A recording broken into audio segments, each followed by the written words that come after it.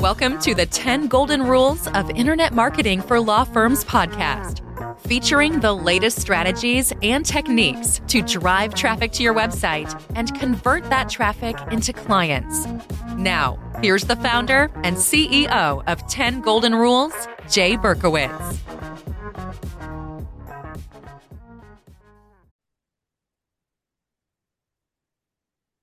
Welcome to the 10 Golden Rules of Internet Marketing for Law Firms podcast. We have a great guest today named Dominic, and he is a coach for law firms. And we'll get into it with Dominic in 1 minute. But Dominic, why don't you just tell us a little bit about your background and how you came to be a business coach for law firms? Yeah, so first of all, Jay, thanks for having me on. And in terms of background, as you mentioned, I'm a business coach and I specialize in law firms, but it wasn't always that way. I actually had a pretty extensive corporate career here in the United States and in the UK as well. I was a COO for business development. So different background, but a background that's very relevant to the niche of law firms who I work with today. Yeah, it's funny, you're from Boston area and everyone from Boston has interesting accents, but yours is definitely more interesting, right? Yeah, no, I appreciate that. I've had to adjust my accent here in the Boston area, and I've also had to learn their accent as well. There's definitely some especially pronouncing each of the towns. Like I got one wrong today. It's really hard to figure out how they pronounce those towns, right? Yeah, it's only taken me 20 plus years to perfect it, but I'm a coach. There's always room for improvement and to learn more, Jay. So I was having lunch with one of my friends and actually the attorney who finalized my immigration and got us over the finish line. I'm originally from Canada and we live in the United States now. A guy named Bill Gerstein, and we were with some other attorneys, and we do an annual webinar on planning, writing your business plan for law firms. And last year's webinar is absolutely blown up on YouTube. There's like 15,000 views. So if you want to learn about planning, go to our YouTube channel or sign up for this year's webinar to plan for next year. I was asking the attorneys, like, when do you all start your planning? Because I was trying to figure out, should my webinar be in December or November? I was thinking of making it a little earlier. It is in November of 2023, whenever you're listening to this. And Bill Gerstein said, well, we already started our planning. And I said, whoa, that's really impressive. Why did you guys start your planning? He said, well, we've got this great business coach. And he started the planning process with us already. So that was my introduction. And I said, of course, I needed to meet Dominic. And that's how we got together. And so, Dominic, why don't you start with that and talk a little bit about what are the basic components of a business plan for a law firm? What are the basics that should be on your planning, and what does that process look like?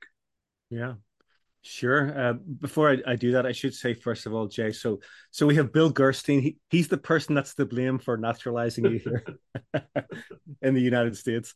And it's never too early to get started on planning for next year. So for me and for my clients, although we're in October now, essentially the year is kind of coming to an end, and that's why I encourage all my clients to start the planning for next year really early, because what you don't want to do is end up putting your plan together in January, which might mean February, and before you know it, you're well into the year.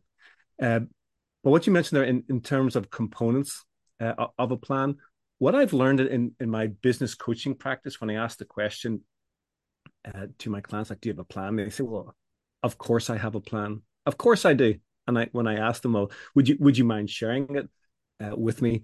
They hesitate a little bit because they have never actually written their plan down. So the very, very first component of any plan is the task of getting it out of the individual's head and down on paper, so that it actually exists outside of their own mind. And is created and comes into being. So think of a plan as like, it's an actual object. It has to be created and it has to exist outside of their mind. So the very first component is get it out of your head and get it down on paper. That's component number one. Great. The second component of putting together a plan is to have real clarity around what it is that you want, right? What is it that you're hoping to achieve in your planning exercise? And that's different for each type of client that I'm working with, right? So really getting clarity around what it is that you are looking to achieve. Because I have found that if you don't have a good target to aim for, uh, it's really hard to determine, right, if you've hit it or not. So clarity around what your target actually is and getting that down on paper. So those are probably the two, straight out of the gate, two most essential components of a plan. So I'm going to pause there because I bet you have questions already. Do you like a realistic target, or Tony Robbins? I'm not sure if it's his term, but he uses it, BHAG, a big, hairy, audacious goal. Do you like to set a nice, aggressive goal? Personally, I hate that term BHAG, big, hairy, audacious goal. I'm much more in the realistic camp.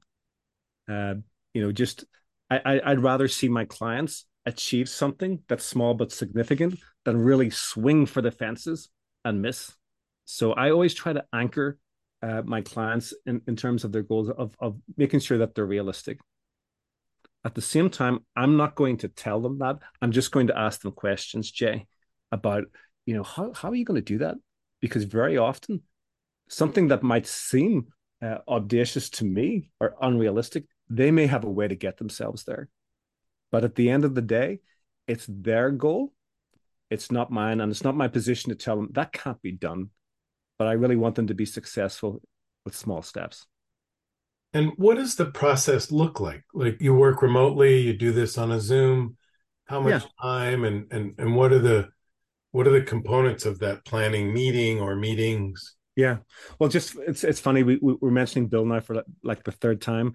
Uh, so with him, we've scheduled two sessions. And generally speaking, I work with most of my clients, every other week, but we put aside 2 1-hour sessions to get on paper uh, the plans for next year. I do it remotely, so I work with clients all over the country. Although I'm in Massachusetts, more than half my clients are in other parts of the country. And then even for those that are in Massachusetts, a lot of them we do it remotely, and it's fairly easy to pass documents back and forth and to share stuff on the screen and actually type out the plan while we're on the call together. So it's fairly straightforward. I try to make it a simple and easy process because, Jay, what I've found is that lawyers are very busy people. They do not have a lot of time, and uh, while sometimes complexity is part of being a lawyer, on the business side, complexity sometimes is not your friend. So I try to keep it really simple uh, and straightforward for them because I want them to be successful. Number one, in creating it, and then secondly, with the actual execution of the plan as well. One of the risks of planning, and I've seen in the past, and we've actually made this mistake. We do a great job. We come out of the gate. We got a great plan. It's on paper. We got a goal. We got strategies and tactics to get there. And then we don't think about it again for another quarter until we have our quarterly meeting. How do you make these things living and breathing and really take action? Yeah, that's a terrific question. If I can deviate for a second, I had a meeting on Monday with a client, and it's a new engagement, and they mentioned that they had a business plan, and I said, that's terrific. Hey, would you mind sending that business plan over to me? It was 160 pages long, and it was from 2018, so it was 5 years old. And so I asked them, how often have you referred to this? And they said, probably not since 2018. So, and that's one of the reasons why I keep the plan active and small so that it's manageable. So when I think about it, Jay, there's kind of two portions to this. There's one of like creating the plan, right? I mentioned 2 sessions. We can get that done and have a good plan going forward for the year. But it's got to be brought to life. And so within the planning process, I will ask my clients, how are you going to determine if you're making progress on your plan? Some people might call these metrics. Some will call them key performance indicators. Uh, what's the method by which you're going to evaluate if you're making progress on your plan? So I ask them how they're going to do that. And obviously, I have some of my own, right, depending on what their goals are. But it's really important that we measure progress. So what I do with my clients is once we've set the goals up, I in planning for the next year, I actually set them up online with an online portal that I use, and we for each one of those goals we have a metric that we're going to use to track it. That's fantastic. And that can be different for each person. So, for example, let's just say it's really easy. They have a revenue goal. Well, guess what? Every month, they're going to go on to the online portal that we use, and they're going to put their revenue number in. And it's going to show a comparison against their benchmark with their target and how that's tracking and aggregating over the year. And I find that frequency of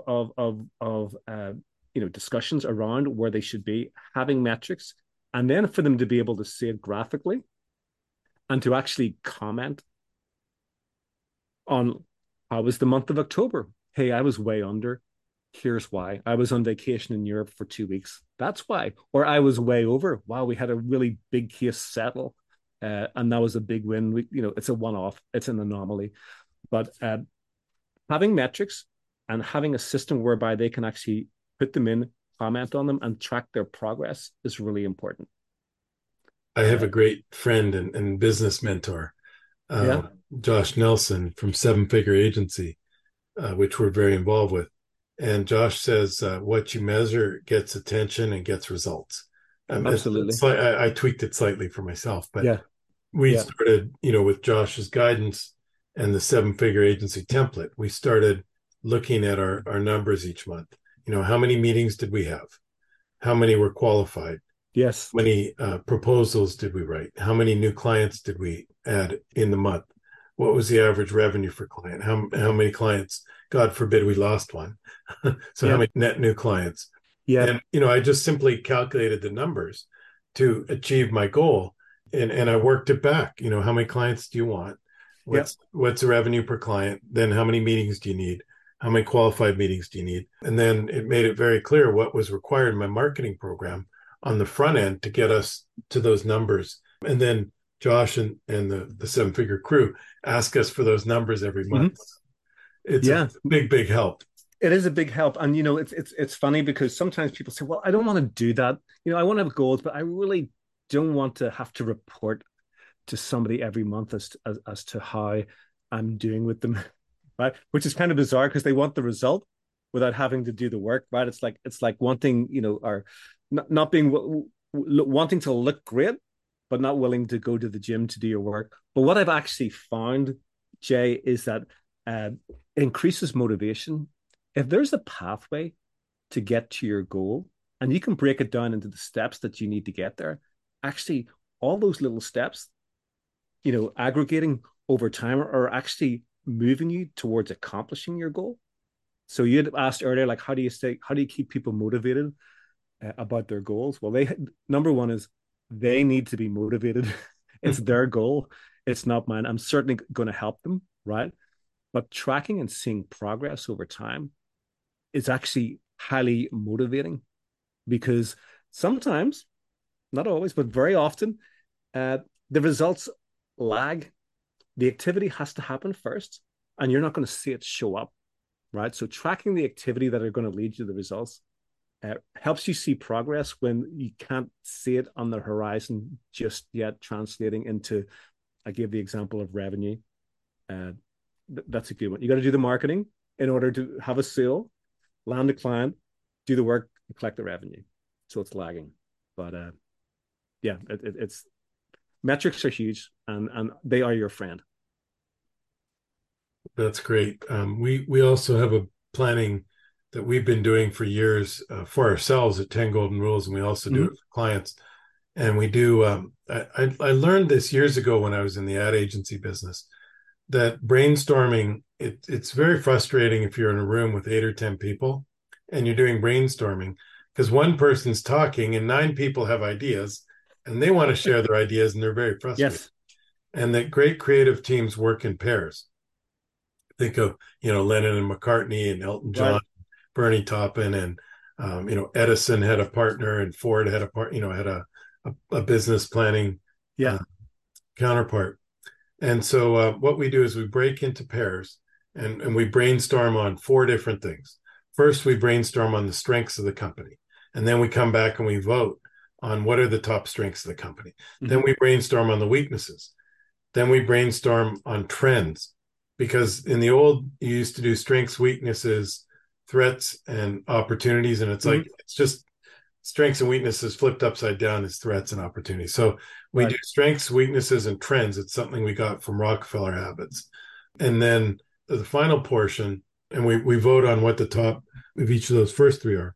And then the final one is projects. And we brainstorm projects, Mm-hmm. and we come up with the projects that we should be doing to, either capitalize on a strength, fix a weakness, or capitalize on a trend that's either societal or in our industry. Yeah. And through the years, it's been incredibly powerful for us and for many of our clients who've gone through the exercise, where we've figured out, what we really need to do, and set those projects, and then assign a team to work on those projects. And we again use the Rockefeller Habits model, which is we pick the top 5 projects, mm-hmm. and the top 1 of 5. And the top 1 of 5 absolutely has to be done in the quarter. And then we assign people to work on each of the projects. And then each individual person has 5 what we call rocks, quarterly rocks. Yeah. Which is also used in EOS, and we're transitioning to EOS. So I just share that because it maybe hopefully dimensionalizes some of this stuff for folks. And what do you think about that approach? Yeah, I mean, the takeaway is, when you're planning for your business, chances are if you bring other people in on it, and they can be your internal, the other partners in your firm, it can be somebody external, right? Chances are if you bring them in on that brainstorming task, you're going to be thinking more broadly than you had before. So that number one is it's the power of many people over just one individual, right? And then the second component of that is when you come up with those ideas, sometimes people, they want to do everything, right? Hey, we got 12 spanking new, they're all great ideas, but really narrowing that down and say, okay, so of these 12, like what are the 1, 2, or 3 that are the highest value, highest return, right? Just like if this was finance, we'd be talking about, what are the interest rates on these various things of debt? Which ones are you going to attack first, right? It's the same type of thing. I can't do everything. How do I get the biggest bang for my buck? And so you prioritize the ideas and then get consensus, not entire agreement, but consensus that everybody can live with around, well, okay, so what are these in front of us? What are the 1, 2, or 3 that we're going to really push on for this year? And that way you're not trying to conquer the world, but you have clarity and focus on the areas where you're going to divert your attention. That's awesome. I want to touch on what it means to be a coach. And I spent a lot of time. We used to do marketing for seminars and events. I got to see Tony Robbins like 8 times in this period of 3 years. And, if folks who've listened to my podcast know that I went to see Tony at the very start of my business, walked on fire and did Unleash the Power Within. A lot of the breakthroughs that we accomplished were around the time of studying with Tony. Tony says that the best performers in the world have coaches, and he told this long story about how he became a polo player and how he got the best coach in the world and had the little polo horse. And it's a long story, fantastic story, but he got a polo coach and became a, competitive polo player. And he said that, if the best people in the world use coaches, why don't you use coaches? Right. So, you're a law firm coach. What should law firms look for in a great coach? Yeah, well, I'm totally into coaching, obviously, right? That's why I'm a coach. And those, whether they're athletes or polo players or whatever, realize they engage a coach, an advisor, because they want to get the results, but they want to get them faster and quicker than trying to figure out by themselves. So obviously that's why, many people hire coaches to help them get where they want to go. And they realize that it's going to get them there faster. Remind me, where were you going with that question again, Jay? I said, what should law firms look for in a great coach? Yeah. Listening skills, believe it or not, even though I just said, hey, repeat. But you really want to engage a coach who is going to understand the unique circumstances of you and your firm. Because what I have found is there is no one size fits all. There are so many different types of law firms, different practice areas, firms that are in different, different parts of the cycle, if you like. And so, like all things, it really pays to spend time up front, thinking about what you want, but more importantly, how it applies to you and your firm. So, for example, I was working with a client earlier this morning. She has some revenue goals, and we talked about billable parts of her business. And she was pretty clear, like, I don't subscribe to the model of hourly billing in my firm. It's one of the reasons why I left big law. It's pretty important, right? So when I'm working with her, I have to make sure that I understand what she's trying to accomplish. And that's kind of, I won't say it's unique to her, but I can't ever go in and work with a client with a preconceived idea of they should follow this game plan and that's going to work for them, because the reality is it might, but each person is unique. So whenever you're looking to hire a coach, you want to have someone who's thoughtful and who wants to hear what exactly it is that you want and what's most important to you. And there's a little bit of a process involved in that. It doesn't happen immediately. But it's one of the reasons that I love coaching, because each client is unique. And I love that, because it's like each one is a little, there's no manual. Each one is unique. And I got to think, what's going to work for Jay? And know that what works for Jay may not work for somebody else.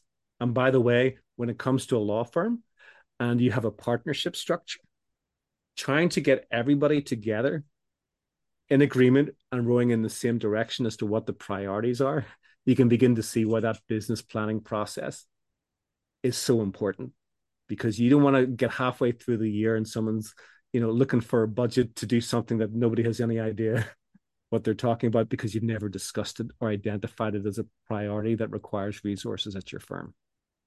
Yeah, I'd say at least half of the firms I have a first call with, I ask them what, do they have a marketing budget or a general idea how much they spend, and have no idea. And a lot of them have no idea how many leads they get in a month and how many cases they actually sign. It's a revelation. Sort of continuing that theme, we were once doing some numbers and we were comparing numbers across different clients. And two clients had surprisingly identical amounts of web traffic. They had about 5,000 visitors to their website. And both clients had about 200 leads a month. And they were in different markets, but they were in personal injury. The one firm from those 200 leads signs about 80 clients and has a very significant and growing firm, 10 million plus in revenue. The other firm struggles to sign about 20 clients, has a very, one of the things we've corrected over the last few years, they had a 3.4 out of 5-star Google rating.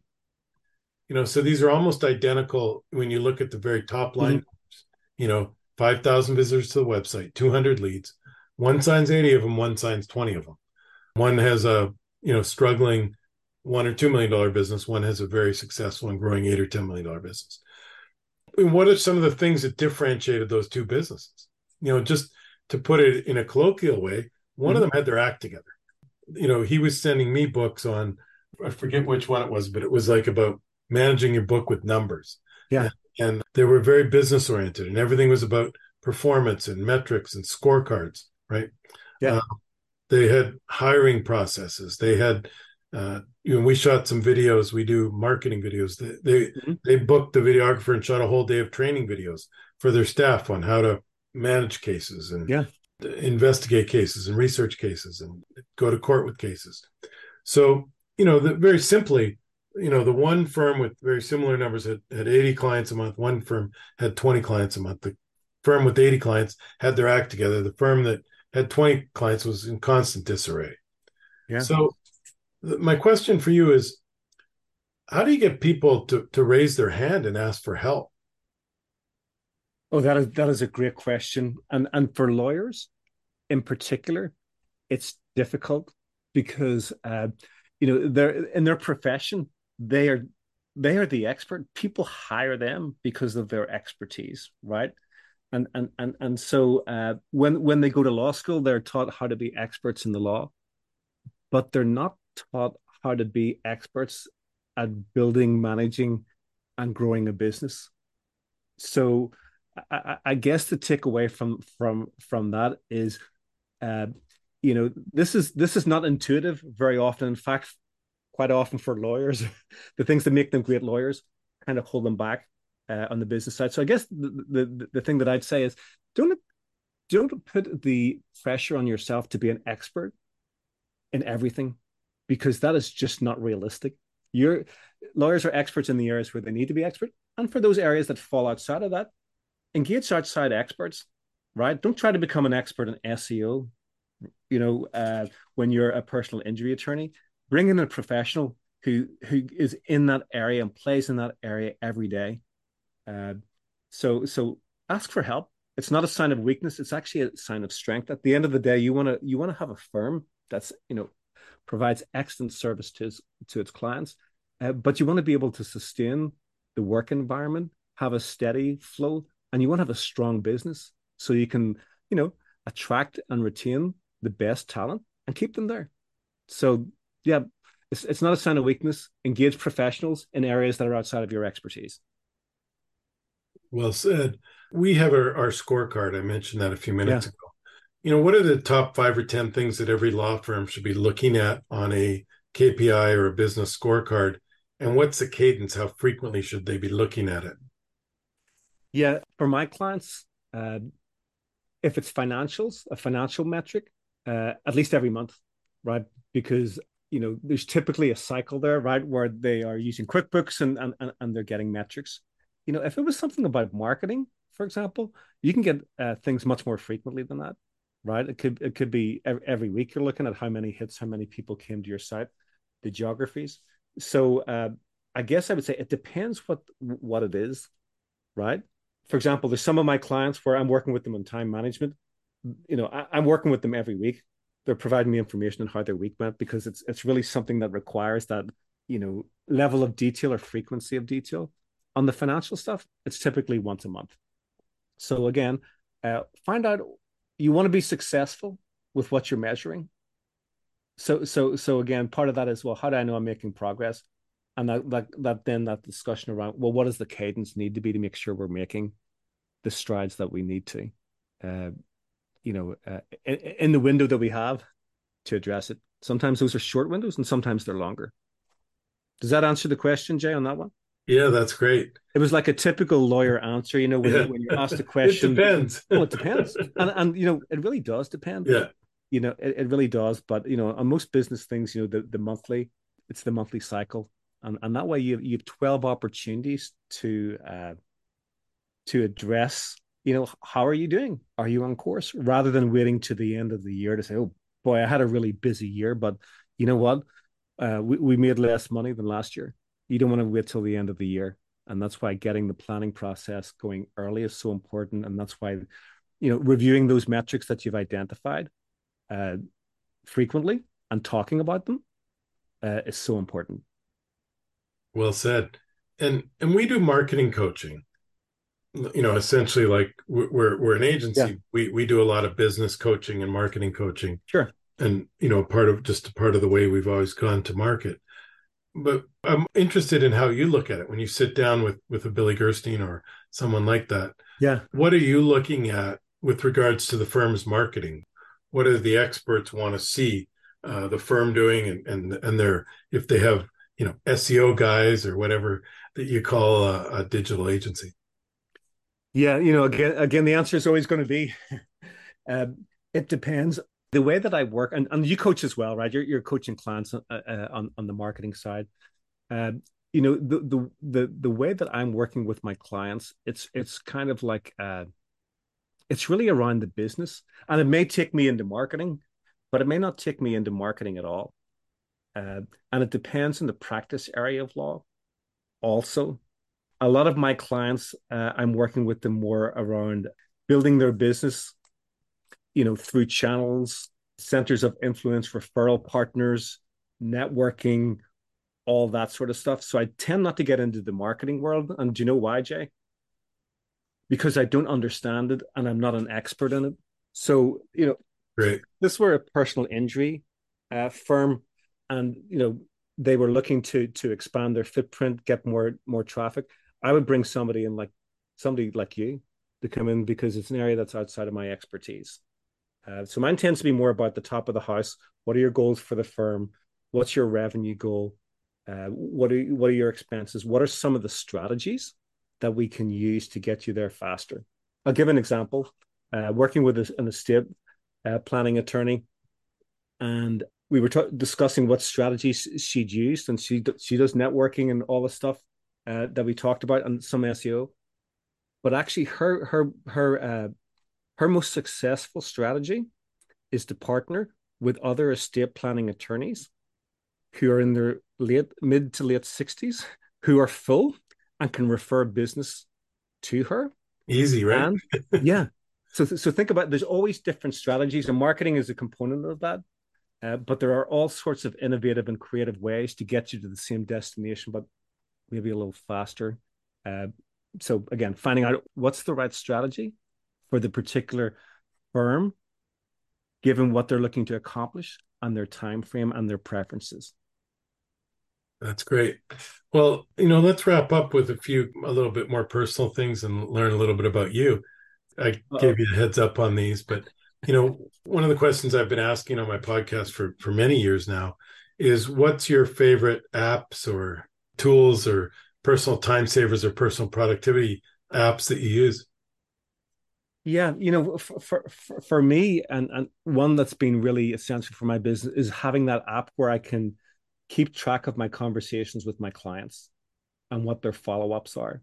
So you mentioned earlier about, well, how do you work with clients? Are you working remotely? Having an application and a platform to do that enables me to be able to do it. So documenting my meetings, their action notes, giving them reminders to be successful. So it's not a household name app, but it's really leveraging technology in a way whereby when my clients and I do sit down together, once every 2 weeks or whatever the cadence is, we're ready to go. So that's probably my number one, is that. And then the other thing, and again, it's not a high tech app, but at the end of each week, I personally sit down and I review what I've accomplished that week, my wins, my losses. What I've found is that discipline I mentioned about the business plan, where if you're looking at it monthly, you have 12 opportunities to address, change course, tweak. Well, by doing that exercise weekly, I have 52 opportunities, or maybe 48. I'll give myself 4 weeks off to do that. But I find that discipline really, really helpful. That's great. I'm writing that one down. What are some of your go-to favorite business books? One that I'm loving at the moment is Profit First. I don't know if you're familiar with that. Sure. Yeah, I'm really not just reading that, but implementing that. I worked in business or with your clients or both. I'm using it for my business, but I plan to use it for my clients. I always think you're much more if you can speak to how you've used and implemented something yourself, it becomes more credible than saying, "Hey, I have this great idea for you, and I'd like you to be the guinea pig with it." Right? So I've read the book. I've been implementing it for about 8 months at this point. I think if you put into practice, right, it's really about being disciplined in how you think about your business, spend money in your business, and it's right up my alley because, again, I get motivated by seeing small changes compound over time, just like compound interest. It's the same thing, except it's for businesses. So that's I'm all about Profit First at the moment. Yeah, the basic principles is you basically take your profit out of the business first. So first thing in the month, you take out, if it's 10%, 20%, 30%. And he even recommends like things like buying an annuity or putting it into a stockbroker or whatever. So the money's literally taken out of your business operating accounts. Yes. And then it gives you it sort of forces the discipline of operating with discipline and operating to your budget and operating to your plan, because it's so easy to just invest in this, buy that, this marketing, this hire, this whatever, if you don't have Yeah. the discipline. Yeah. And when somebody probably listens to this and says, well, that's hardly mind blowing, but like all these things, it's simple. It's just not easy to do. Right. And I find that even in my own practice, like you begin to talk yourself as to why you don't need to put that money aside this month because this is coming in. And it's like, no, no, no, no, no. You don't do that. You set it and you stick to it. And if that means making some hard decisions, right, that's what you need to do. And it's that discipline that I find so impactful. You can literally see things grow. And the book Profit First comes with, there's a series of experts, and there's Profit First accountants who've been certified. And so it's become a pretty robust program over the last 4 or 5 years, however long, Yeah. since he wrote the book. How about webinars, podcasts? Is there anything you subscribe to that you'd recommend that you love? I listen to yours, of course. Yeah. I wouldn't say there's any one particular one that I'm a regular for that I would never miss. But I ask other people what they're listening to, and when they tell me that there's one, I ask them, well, what in particular was it that you liked about it? Like, what's different, right? Because there's so much out there. You could spend all day listening to these podcasts, and I tell many people that, right? Because there's so much knowledge out there, but I'll always kind of turn it around and say, that's great, but what did you learn from it? And how are you going to take action on it? Right. So let me ask you this, Jay. I'm going to turn the question around on you. What's your go-to podcast or source of learning? Well, I am an auditory learner, and I studied this when I was into podcasts. My podcast, 13 or 14, 15 years old. I interviewed Gary Vaynerchuk when he worked at a wine store, and I interviewed Jason Calacanis, was doing the Mahalo. He was doing a search engine cultivated by people, and then he went on to invest in Uber and become one of the world's leading experts on startups and angel investing. So, 15 years ago, why weren't people eating up podcasts like I was? I studied this, and there's a type of learning which is called auditory learning. And there's about 25% of people are auditory learners. Yeah. And it coincides really neatly with about 25% of people listen to a podcast every week. And that number's been consistent over the years. So, podcasts have taken off, and to a certain sense, it's the accessibility of technology that have made them so available. I listen to podcasts in pretty much every area of my life. So I listen to a sales podcast called the Advanced Selling Podcast, which they say is the longest running podcast, and it's with Bill Caskey and Brian Neal, who's an NFL ref. I listen to some of the lawyer podcasts like PIM, the Personal Injury Lawyers Mastermind. I listen to a couple tennis podcasts because I'm a tennis guy. Wow. And I met a great friend of mine, Will Hamilton from Fuzzy Yellow Balls, which is more of a YouTube series. And I listen to my hockey team's podcast. So I listen to the Winnipeg Jets. I listen to a couple podcasts about my hockey team. And I don't want to prejudge my next statement, because I also listen to a great podcast about the Miami Dolphins. And I understand, for some strange reason, a guy from the UK is a Patriots fan.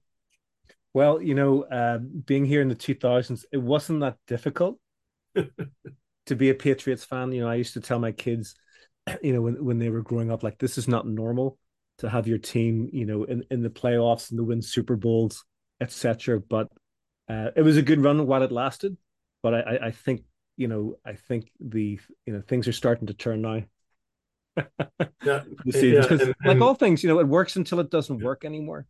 And I'm not saying that it doesn't work, but success. We won't air this episode for a couple of weeks, and the Patriots are playing in Miami this weekend. So I hope you all can look up and see that the Dolphins thrashed the Patriots. And no disrespect, but are you one of those fair weather? Do you consider that the Patriots won 7 Super Bowls with Brady, or just 6? Like, do you count that Tampa Bay Super Bowl as one of yours?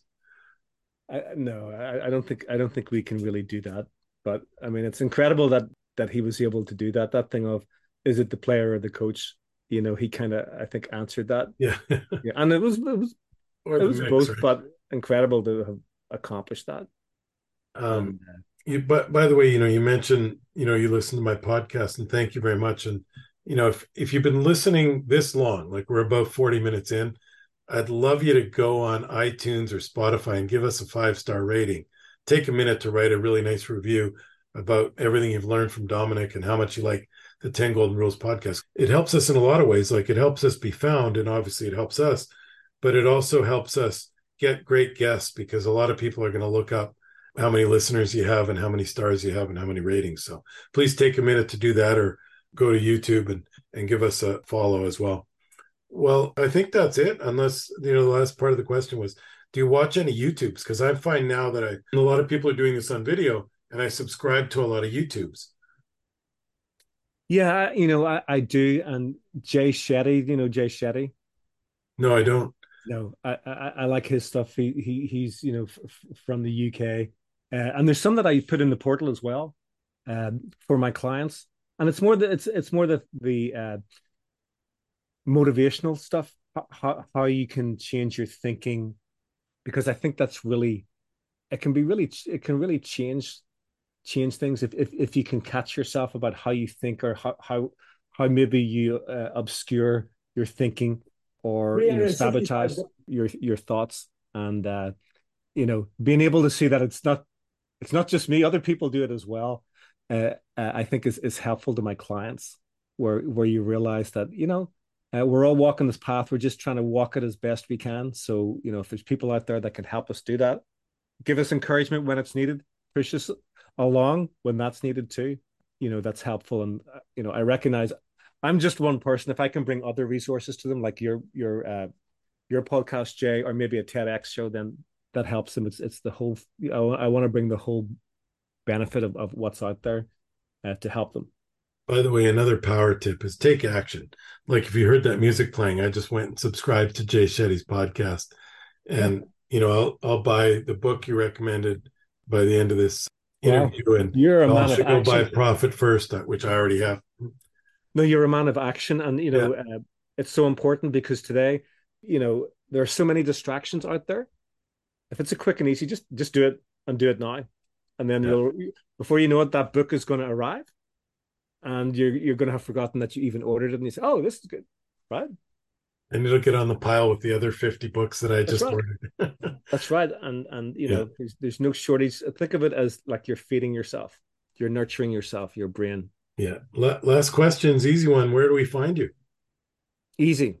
So you find me at Elevate Business Coaching. So my email is dgrew, GREW, at elevatebusinesscoaching.com.